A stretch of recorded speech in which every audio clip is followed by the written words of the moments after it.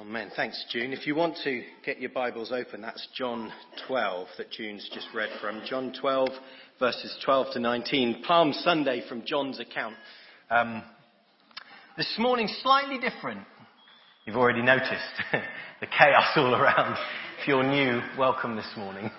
Welcome to Creech Baptist Church. This is not a typical service, but it's not untypical, I'd suggest, for us to be a bit messy and a bit relaxed. This morning, we want to do things slightly differently. I'm going to reflect on not just this passage, but on theme in a moment. And then we're going to go into communion. We're going to need to move that table down, Mark, at some point, just to bring it back down here. And then we've got another way of responding this morning. So this morning, I'd just like to start by praying that all of us would just be open to hearing what God both wants to say to us and the encouragement that he may want to give to each one of us this morning. So let's pray.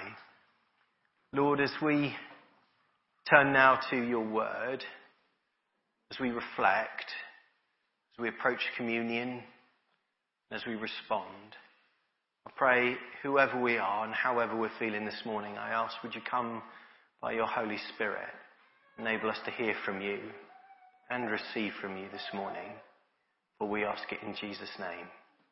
Amen. Amen. All right, we can bring up the. I might have created an echo chamber here. I want to talk to you this morning about courage. So we've been going through our confidence this term, confidence in the gospel, being confident in our faith, being confident in our front lines, in our workplaces, with our friends. And this morning is about that confidence that comes through courage. Particularly, I want to reflect on what it is to have courage this morning. But I want us to start by capturing again something of that extraordinary first Palm Sunday. I love the fact that these floors are chaotic. If you're sat in, you won't be able to see it, but from where I am, it looks like a party has just exploded in here and everyone's just left the tidying up. I mean, it's marvellous. It looks like there's been a huge celebration. And of course, that is what the cacophony of noise and excitement would have felt like on that first Palm Sunday. See, for days, perhaps even weeks, rumours had been going around. And you can imagine them spreading all around Jerusalem. Do you think he'll come? Do you think he might? I've heard that he might. He's come before, but this is different. I think he's coming. He loves to come up for the festival. I've never seen him before. No, well, I have. He's amazing. And then the news comes. He is coming. Jesus is coming for the festival. For days, families will have been preparing their own festivities, ready to celebrate the Passover meal, to remember all that God has done in their history. But talk would have been about just one thing. Jesus, the teacher, the miracle worker. Have you heard what he did with Lazarus? Have you heard that Lazarus was dead and now apparently he's alive? Lazarus is going to turn up as well. Jesus and Lazarus. This is amazing. We've got to go and see him. They say he's going to change everything. They say he's like a king when you meet him. They say we should give him a king's welcome. We've got to join. And so as the day finally arrives, family after family grab their coats and they begin to put them on the floor, a little bit like these colours that we've laid out, this gorgeous banner with these coats giving you an idea where everyone's putting their coats on the floor, and they're also grabbing palm branches. This was the best I could do. I have no idea what this is, but I can tell you one thing, it's not a palm.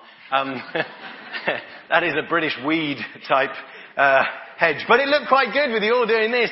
They grabbed their palm branches for two things. One, to wave them in the air. The other one, to chuck them on the floor as well, to create like this red carpet, if you like. It's absolutely extraordinary. The floor covered in coats and greenery. And then, of course, many people trying to get through as the crowds begin to line the streets, as they begin to squash in. If you've ever been to Bridgewater Carnival, you'll know what it's like. He's coming. Come on, get in. Oh, I want to see. Get your kid up. Get him on the shoulder. Just squeeze in there. Get yourself a good front side view. And then you've still got probably some carts arriving, pulling in supplies for the festivities and having to squeeze through the people. Go, what's going on? Well, Jesus is coming. It's going to be amazing. And then, quick, have you got the branches ready? Is that him in the distance? No, it's not. Not yet, but get ready. He definitely is coming. See, they knew what they were doing. This wasn't just a random idea to throw some things on the floor. This was an ancient Near Eastern tradition, a way of welcoming back a king. A king who'd gone to war, a king who'd won victory, and a king who comes back declaring peace now in our time. Thanks, Bex, that's really appreciated. And they're doing the same thing. So the palm leaves, we first kind of learn about them in the festivities of the Festival of Booths. And so this is one of the festivals that Moses was told to teach the people about, and they would basically wave palm leaves and get totally overexcited. I think it says the luxurious trees cut down all the branches from them and wave them for 7 days and build these booths and live in them. So there's these great significance to palm leaves. They were already a joyous and celebratory symbol. But then throwing them on the floor and in this particular way welcoming in Jesus, well, this was a royal thing. It's what happened, if you remember, to Solomon. King David put Solomon on his donkey and said, ride through the streets. And it said in Scripture that was so loud that day that it felt like the floor was moving. The people were so excited to welcome Solomon in as king. And this day, this Palm Sunday, it's the people's chance to welcome Jesus just like this. And now suddenly imagine it. They're waiting. They're excited. And then they see him. It is him. Here he is. He's here. And look at him. He's riding on a donkey just like Zechariah's ancient prophecy. Just like Solomon did. Exult greatly, Zechariah wrote. O daughter of Zion, shout for joy, O daughter Jerusalem. Behold, your king is coming to you, humble and riding on a donkey. The warrior's bow will be banished, and he will proclaim peace to the nations. His dominion will be from sea to sea and from river to the ends of the earth. And they get their first glimpse of Jesus as he comes in, and all the shouting and the cheering, and the crowd go from excited to absolutely wild. There he is, and he's riding that donkey. And people around you, if you'd been there, suddenly start shouting at the top of their voices. They need a DPG. I expect there were plenty of them in the crowd. Yes! It's Jesus! Hosanna! Save us! Some other voice next to you, just over here. Blessed is he who comes in the name of the Lord. And then there's even louder voices as Jesus gets closer. Blessed are you, Jesus! And then someone dares to shout it. Blessed is the King. The King of Israel. Jesus is King. Hosanna. Hosanna. It's the most extraordinary moment of overwhelming support and rejoicing for Jesus. It is absolutely phenomenal. The whole world is cheering. And in the midst of it all would have been Jesus' disciples. Can you imagine them? James and John, Matthew and Thomas going, wow, this is going rather well, isn't it? You know? This is awesome. But think with me for a moment about Peter. Oh, good old Peter. He needed no encouragement to get excited about Jesus. Can you imagine Peter on Palm Sunday? Boy, I would have loved to have seen him. He would have been running through the crowd going, yes, he's here, come on, miracle worker right there, let me hear you say Hosanna. He'd have been running through high-fiving the crowds if he was a modern-day guy. I don't know if they had high-fives back in the ancient Near East, maybe. But you know, he's running through, whoa, yes, I know him, yes, Jesus, he's my friend, here he comes. Give up your voices, come on everyone, Jesus, King, my friend, yes, Jesus, come on. Oh, I'd have loved to have seen it. Pharisees, of course, hated to see it. They simply concluded, look, it's getting us nowhere. The whole world has gone after him. The whole world is cheering. On this day, it was impossible for Peter not to get caught up in the passion and the wonder of the crowds. Excitement and joy that filled his heart to overflowing must have been amazing. On this day, Jesus really was king.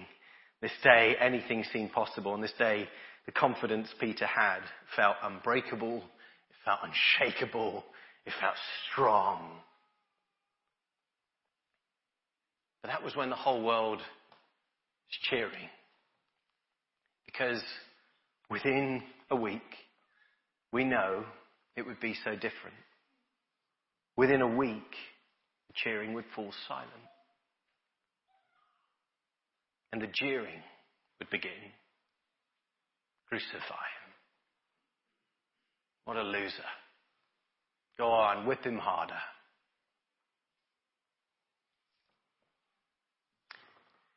Within a week, Jesus, the hero, would be arrested and beaten, spat at and mocked. He'd be humiliated, stripped and tortured, not as Jesus the king, but as Jesus the loser. Jesus the hated. Jesus the criminal. Jesus the pathetic. Within a week, Peter would go from a heart full of joy to no doubt a heart full of fear.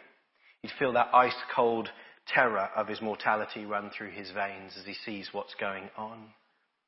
As he sees Jesus, his leader, his protector, his hope, his teacher, his friend, carrying a cross and struggling to breathe. There would be turmoil, there would be guilt, there would be anxiety, there'd be brokenness, there'd be tears, there'd be denial. Instead of shouting, "Yes, Jesus!" at the top of his lungs, now the words were stuck in his throat.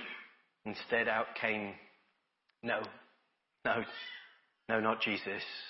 No, I don't know Jesus. I have nothing to do with him." On this dark day, it felt impossible for Peter to stand against the hostility and power of the crowds.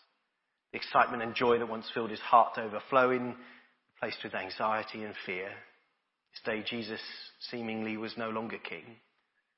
This day, nothing seemed possible any longer. On this day, this dark day, the confidence Peter had was broken and was shaken to the core. Friends, I just simply want to say this.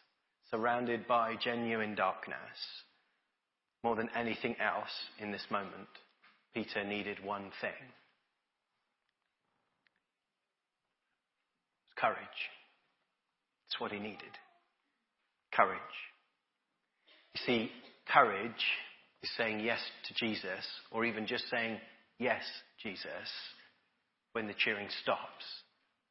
Courage is something every follower of Jesus is called to. It's something you and I are called to. I want to reflect on courage really briefly. These are just 4 thoughts for you, because it's easy to write off courage as some kind of just heroic action for certain people who are courageous. Maybe, like a fireman or a police officer or a soldier maybe. Yet courage is something all of us need at certain times. The first thing I want to say to you, you may know this, but courage is a heart word. It's to do with the heart.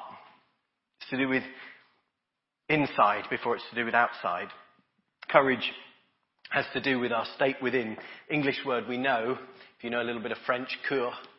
Cœur de lion. That's a nice cheese, I believe, isn't it? But cœur, heart of the lion, it comes from the Latin cœur.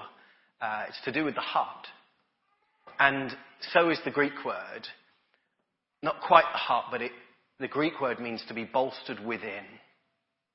It's an internal thing first. It's a heart thing first. And it's often translated as take heart in Scripture. Not just take courage, but take heart. Let your heart be strengthened in this moment. Strengthened from the inside first. And you think about it, all of us can get downhearted, discouraged, disheartened. But we can also talk about being heartened again, can't we? And courage is exactly that, when something changes within that gives us hope again and enables us to act differently. Psalm 3, I haven't got time to go through this now, it's one of my favourite psalms. David is surrounded by an impossible situation, by his enemies all around him. And he is very fearful. He says to the Lord, they've said to my heart, they've said to that deep place within, and my heart's begun to believe it, Lord, that you're not going to save me. And then it turns and he says, yet you are my shield. You are my God. You're the lifter of my head. You hearten me again. You give me courage. I will carry on. Courage is also a gift and a choice. I don't know if you've ever thought of it this way. Why am I holding this? I need to put this somewhere. Put this here. It's not going to work, is it? Beautiful. There you go. It's also a gift and a choice. Jesus says to his disciples, have you noticed the way we render it is take courage. The word's an imperative. It's like something you must do now. It's something you must receive. He's telling them to take courage almost from him. He says it to his disciples so many times, doesn't he? It's here. Courage is available. Take it. Come on. I'm with you, he says. Courage is something, I just want you to think about this with me, that is so often given to us by another person. Have you noticed that in life? Whether it's a friend who speaks a word of faith and hope, belief in you. Maybe it's the example you see of someone else acting courageously, can kickstart something in you. Or whether it's by the Lord himself who speaks to us. Remember what Scripture says, that the Lord has not given us a spirit of timidity, but one of power and of love and of self-control. The Lord himself, through his word or by the Spirit within, says, come on, I'm with you. Courage. If courage is a gift, then encouragement is giving someone that gift. Think about that for a moment. The Greek word courage has all these connotations of being warmed up from the inside. So imagine last time you've gone out for a freezing cold walk and you get back and your fingers can hardly open the door because you're so cold and you're soaking wet and you're freezing. And the difference it makes if someone's there in the home to welcome you in and say the fire's on, here's some stew. That's what encouraging someone is like on the inside. Warming someone up. Courage is both a gift and a choice. It's one we need to give, one we also need to receive. All right, I'll speed up here a little bit. Courage is action on belief. Courage is action. It's boldness, says one definition. But it's boldness and certainty, says the dictionary definition I was looking at. Boldness to do something, but based on a belief, a certainty that underpins that action. It's not to say that suddenly to be courageous you have to be utterly confident. No, I think confidence can come later. But there can be something that you believe in that's bigger than you and bigger than this moment. It's not suddenly believing, oh, well, I can definitely win this situation. It'll all be fine. Because you don't know. Sometimes it's not. But that doesn't stop courage. Courage comes from that deeper trust in who our God is. Deeper belief that there are things that are worth standing up for. There is truth worth defending. There is a bigger story that we're a part of. And now's the time to act. Even if I don't feel confident. And the final thing I just want to say on these reflections is courage is not an absence of fear. You may say, oh Matt, I'm not a very courageous person. I always tell my children, it's not possible to have courage if you're not afraid. It's not. If you're not afraid, that's great. You're just not afraid. That's lovely. You can do anything. Go for it. But if you're afraid, and then you look around, the situation is difficult, but you know there's a deeper truth to fight for, and a God who's with you, and you step out and you step up, whatever it is, now that's courage. You may say, Matt, I'm a nervous person, not very courageous. I want to say to you this morning, all the more you can show courage. All the more. It's said, maybe even sometimes just 20 seconds of courage can change a situation. 20 seconds of courage can truly change things. All right. I'll go quickly now because we want to move to our communion and we want to begin to reflect on this. But here's a couple of thoughts. Every generation, I believe, is called to courage. When it comes to the Bible, courage is everywhere. Courage of Abraham to believe in God and to leave his home. Of Moses to stand before Pharaoh, of all people, and declare, let my people go. Yeah, right. That's not a good idea. Courage. Courage. of Elijah to gather the people and to chuck water all over his altar, and to say, come on God, answer with fire. Courage. It's not a good idea. It's a dreadful idea. Rationally, courage. God's going to do something here. Courage of Esther to stand up for her people before the king, of Daniel worshipping the true God even with the threat of lions. Courage of Stephen to stand up for Jesus when stones are being hurled at him. He's dying, and he still says, Jesus is amazing. Wow, I see him. Courage. Courage of Paul in the midst of beatings and shipwrecks and prison. Courage. Picture you see there, you may think, oh, that's an uncanny resemblance to Winston Churchill. It's because it's someone playing Winston Churchill in a movie I saw the other night called Darkest Hour. I don't know what it was like for a generation that survived the Second World War and went through it. Some of you do know. Some of you do know. But boy, did, and I can only speak for this nation, it would have been the same in nations around, did this nation need courage in that time. And I loved this movie. It was an adaptation of Winston Churchill, because I've always thought of him as just whatever you think of him, there's lots of political critique and support for him both ways. I'm not saying he's the perfect leader. Please don't misunderstand me. But something unique happened with his leadership. And I always thought that, he was always a courageous and bold, like bulldogs, what we think of him as. But the film showed him at one point sat on his bed, frail, in his pajamas, and wanting to give up. He'd just become the Prime Minister. It was May 1940. And the issue was happening in Dunkirk, where 300,000 Allied troops were being squashed onto the beach, ready to just be killed. And he was told by everyone, there's nothing that can be done. Nothing can be done. We're going to lose them all. And he sat there and he thought, I need to tender my resignation. But there was a knock at his door. And it was the king, who didn't like him much and had told him he was not the right man for the job and clearly wanted him out. But the king came in that moment, whether it's historically true or not for the film, just capture this moment, came into this frail and fragile Winston, sat by him in the bed and just said, I'm behind you. You can do this. Come on.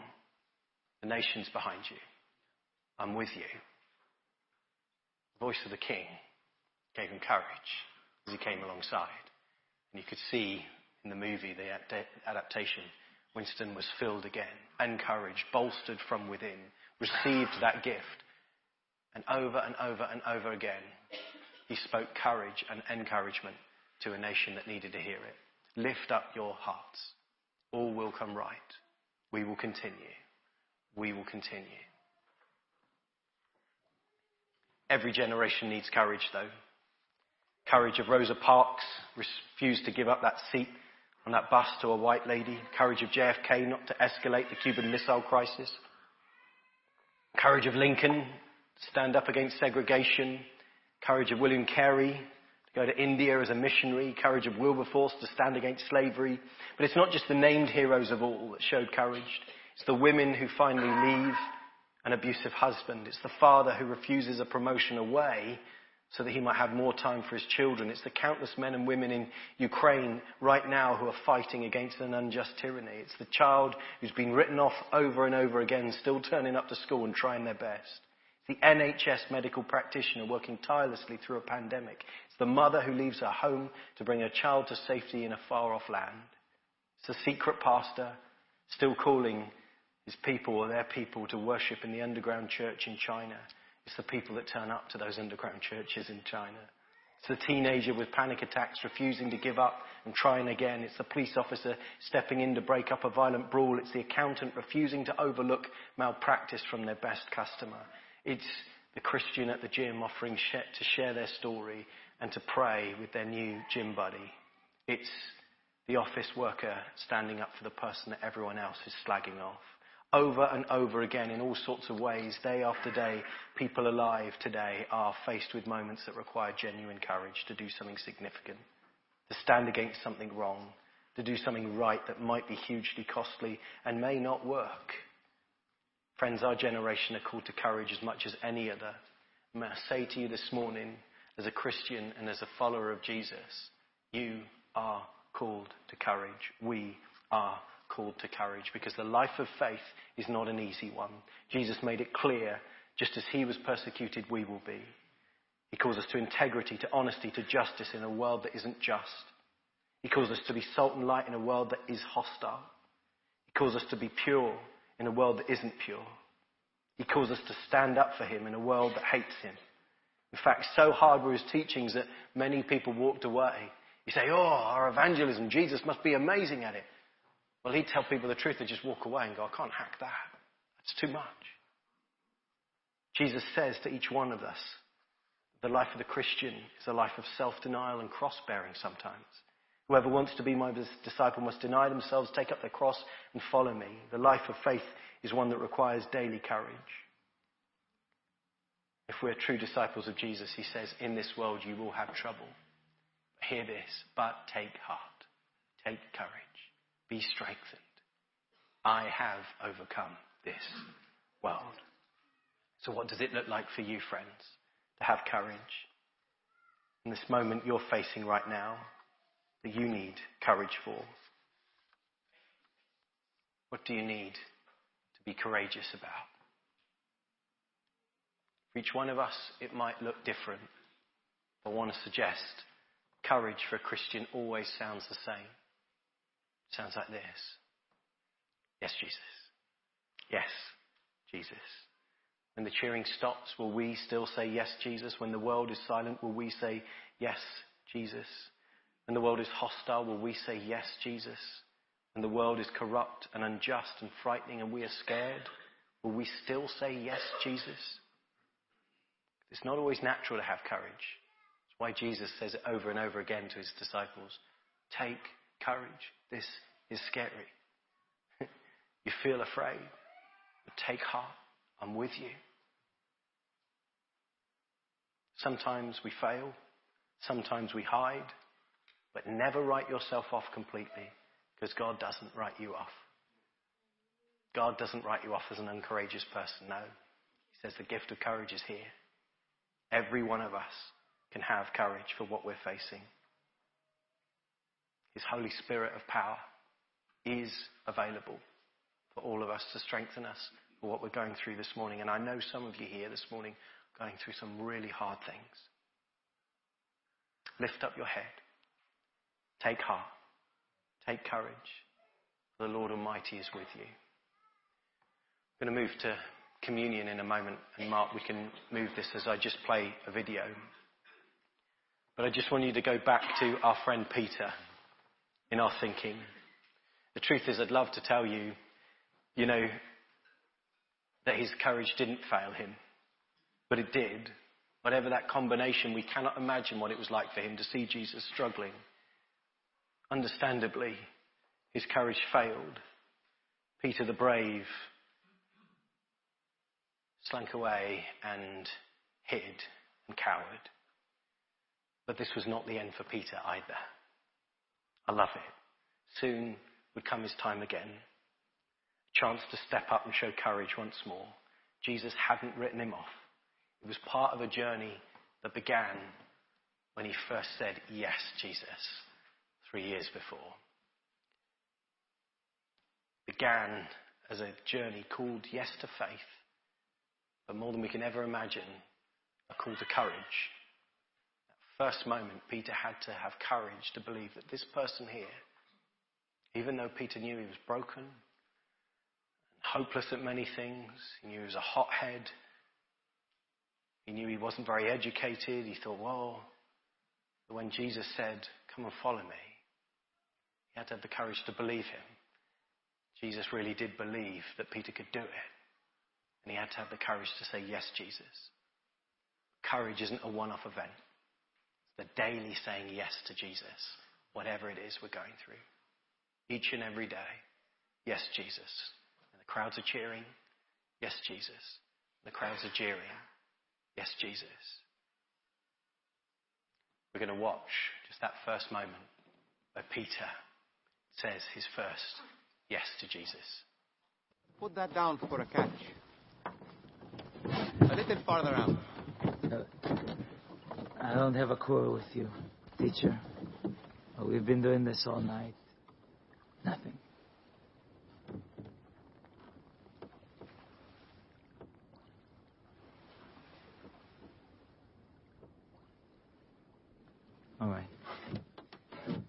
at your word.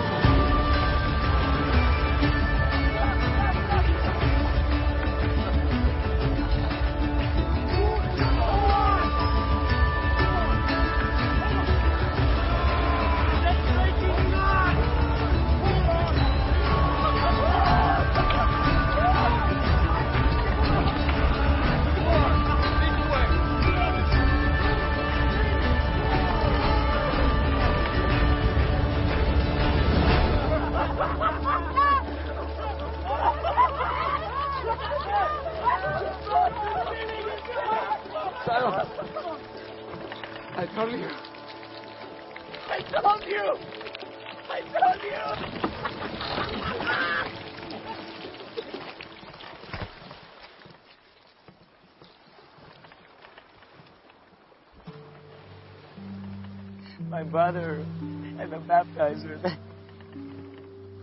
You are the Lamb of God, yes? I am. Depart from me. I am a sinful man. You don't know who I am, the things I've done. Don't be afraid, Simon. I'm sorry. We've waited for you for so long, we believe. But my faith, I'm sorry.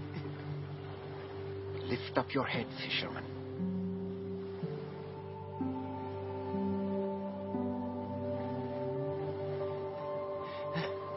What do you want from me? Anything you ask, I will do.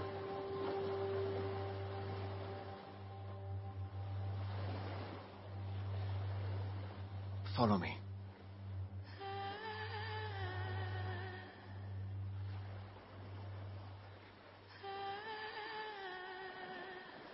I will.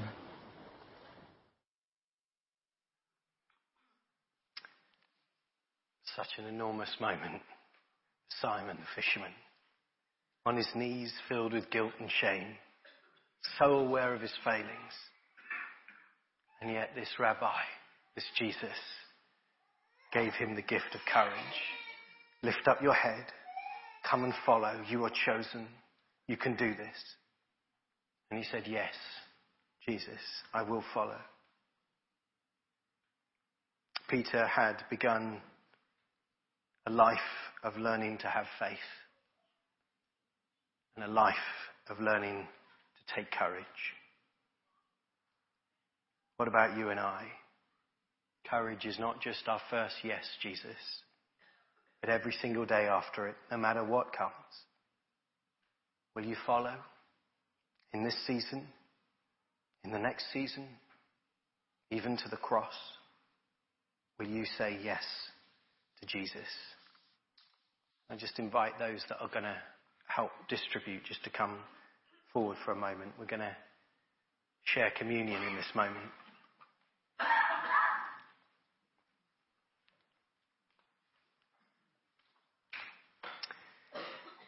So let the hosannas die down for a moment. And let us go to the cross. But let us strengthen our hearts around this table this morning. Let us be encouraged this morning as we look to our King and we see his courage go to the next slide for me. It's unusual to look at communion and the cross through the lens of courage, but I want us to this morning. Let us remember, as we say yes to him, he said yes to me and to you. The most extraordinary determination in his frail humanity, which he chose to take upon himself. He would give everything. He would choose courage as he said yes to the cross. It's easy to miss the courage Jesus showed, to just go, oh, well, he was God, he can do all sorts of things. No. It's beyond comprehension. Becoming fully human. He chose to bear the weight of all our mistakes and sin. Jesus is fully God and fully man. But just see through the lens of his humanity this morning for a moment. See him as a man willing to do this for you and me because he knew it was worth it. And he felt that you and I were worth it.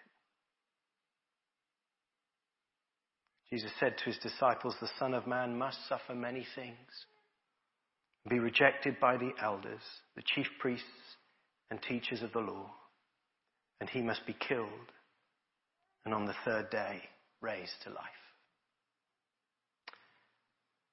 We're going to take bread and wine. We're going to do it together. So the wine will come around first. Hold on to that little cup, and then the bread will follow. Hold on to both. And just as you receive, band are just going to play Hosanna, but without lyrics. Just a reminder of the hosannas of that Palm Sunday. The invitation is to come and reflect as we think about what our Lord Jesus did, and as we're heartened again to take courage ourselves.